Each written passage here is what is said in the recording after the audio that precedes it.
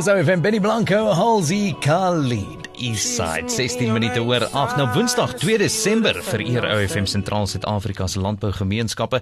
So skakel in om ikone in landbou te leer ken en uit te vind hoe om betrokke te raak by hulpinisiatiewe. Nou indien jy self betrokke in landbou is, laat weet ons, waarmee boer jy? Wat maak jou trots om 'n boer te wees, 'n werker of 'n bydraer tot die waardeketting? En dan stuur jy daai boodskappe van bemoediging ook aan die boere om hulle te bedank vir wat hulle elke dag vir ons doen. En jy doen dit deur 'n stemboodskap te stuur op Telegram, dan 0842229497 data tariewe geld, en deel ook gerus jou foto's en video's op ons sosiale media platforms, soos OFM The Sound of Your Life op Facebook en @OFM9497 op Twitter en Instagram met die hitsmerk #OFM Farmer Day. Meer details beskikbaar aanlyn op ofm.co.za. Maar nou eers weer 'n bietjie tyd om te gesels met president van Agri Noord-Kaap, Nicol Jansen, oor die droogte toestande in die streek en ander bydraende faktore in die landbougemeenskappe. Nicol, goeiemôre, welkom op OFM. Nicol? Yes, hello. There we go. Wat sê die man vanmôre? Jy is so formeel vanmôre, nee, ek dink jy het daar met die radio besig. Nee, maar dit gaan baie goed, dankie Shandor. Dit is lekker om te weet dat dele van die Noord-Kaap reën gekry het. So nee, wat sommer heel opgewonde vanmôre. En so gepraat van reën, ons sien ook die brandgebiede van die Vrystaat het gelukkig reën gekry na die verwoestende brande wat die hoop gebied op herstel en nuwe groei. Nou, hoe gaan dit in die rampdroogte getuisterde gebiede van die Noord-Kaap? Het daar al enige reën voorgekom, Nicol? Ja, Shandor, dit begin reën in die Noord-Kaap, man. Ons is so dankbaar. Dit bly nog redelik aan die noordelike gedeeltes. Maar weet jy, ek het so 'n bietjie gery daar Douglas Campbell se kant toe en kort plassies op die pad gekry. Klink vir my Prieska so tussen 5 en 27 mm en daar 'n bietjie meer suid na Kopperton toe selfs 46 mm. Griquastad so 12 tot 70 mm en ek het daar verbygery na Posmasburg toe, Olifantshoek van Sailsrus, plekke tot 70 mm reën gehad. Kuruman so 60 tot 80 mm. So die noordelike gedeeltes begin reën kry van die Noord-Kaap. Maar man, as ek meer suid en sentraal beweeg, dan luister ek daar in die omgewing van Merridale Pit sonder water, daarom 35 mm, maar wat af na Carnarvon toe en Holliston het dit nog nie gereën nie. Dan Kenhardt af na Brandvlei toe, onder tot in Louriesfontein, nog nie gereën nie, en dan die hele ou Boesmanland, so groot soos wat hy is nog baie rampdroogte, die reën wil nog nie daar val nie. So die gebied raak so 'n bietjie kleiner uit die noorde, dis al baie meer positief, verlede jaar het ons dit nie gehad nie, en daarom is die verwagting dat ons nog steeds 'n goeie seisoen sal hê met reën en dan dat hier 'n draai sal kom in die natuur.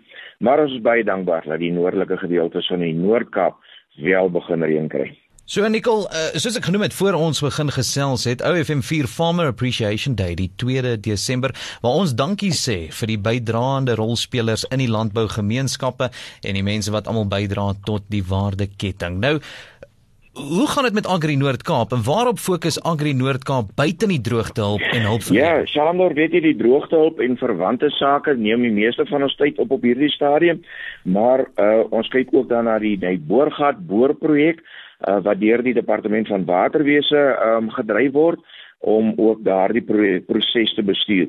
Verder rondom veiligheid, die vestiging van netwerke en strukture geniet baie aandag, en ons moet voorkomend optree om hierdie goed in plek te kom.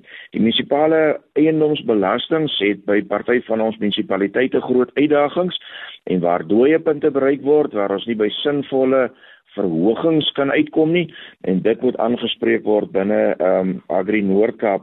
Dan ons baie in infrastruktuur, werk ons baie nou saam met die Departement van Openbare Werke en Vervoer, om ook daar die padskrap roosters te help prioriseer en ons infrastruktuur in plek te hou.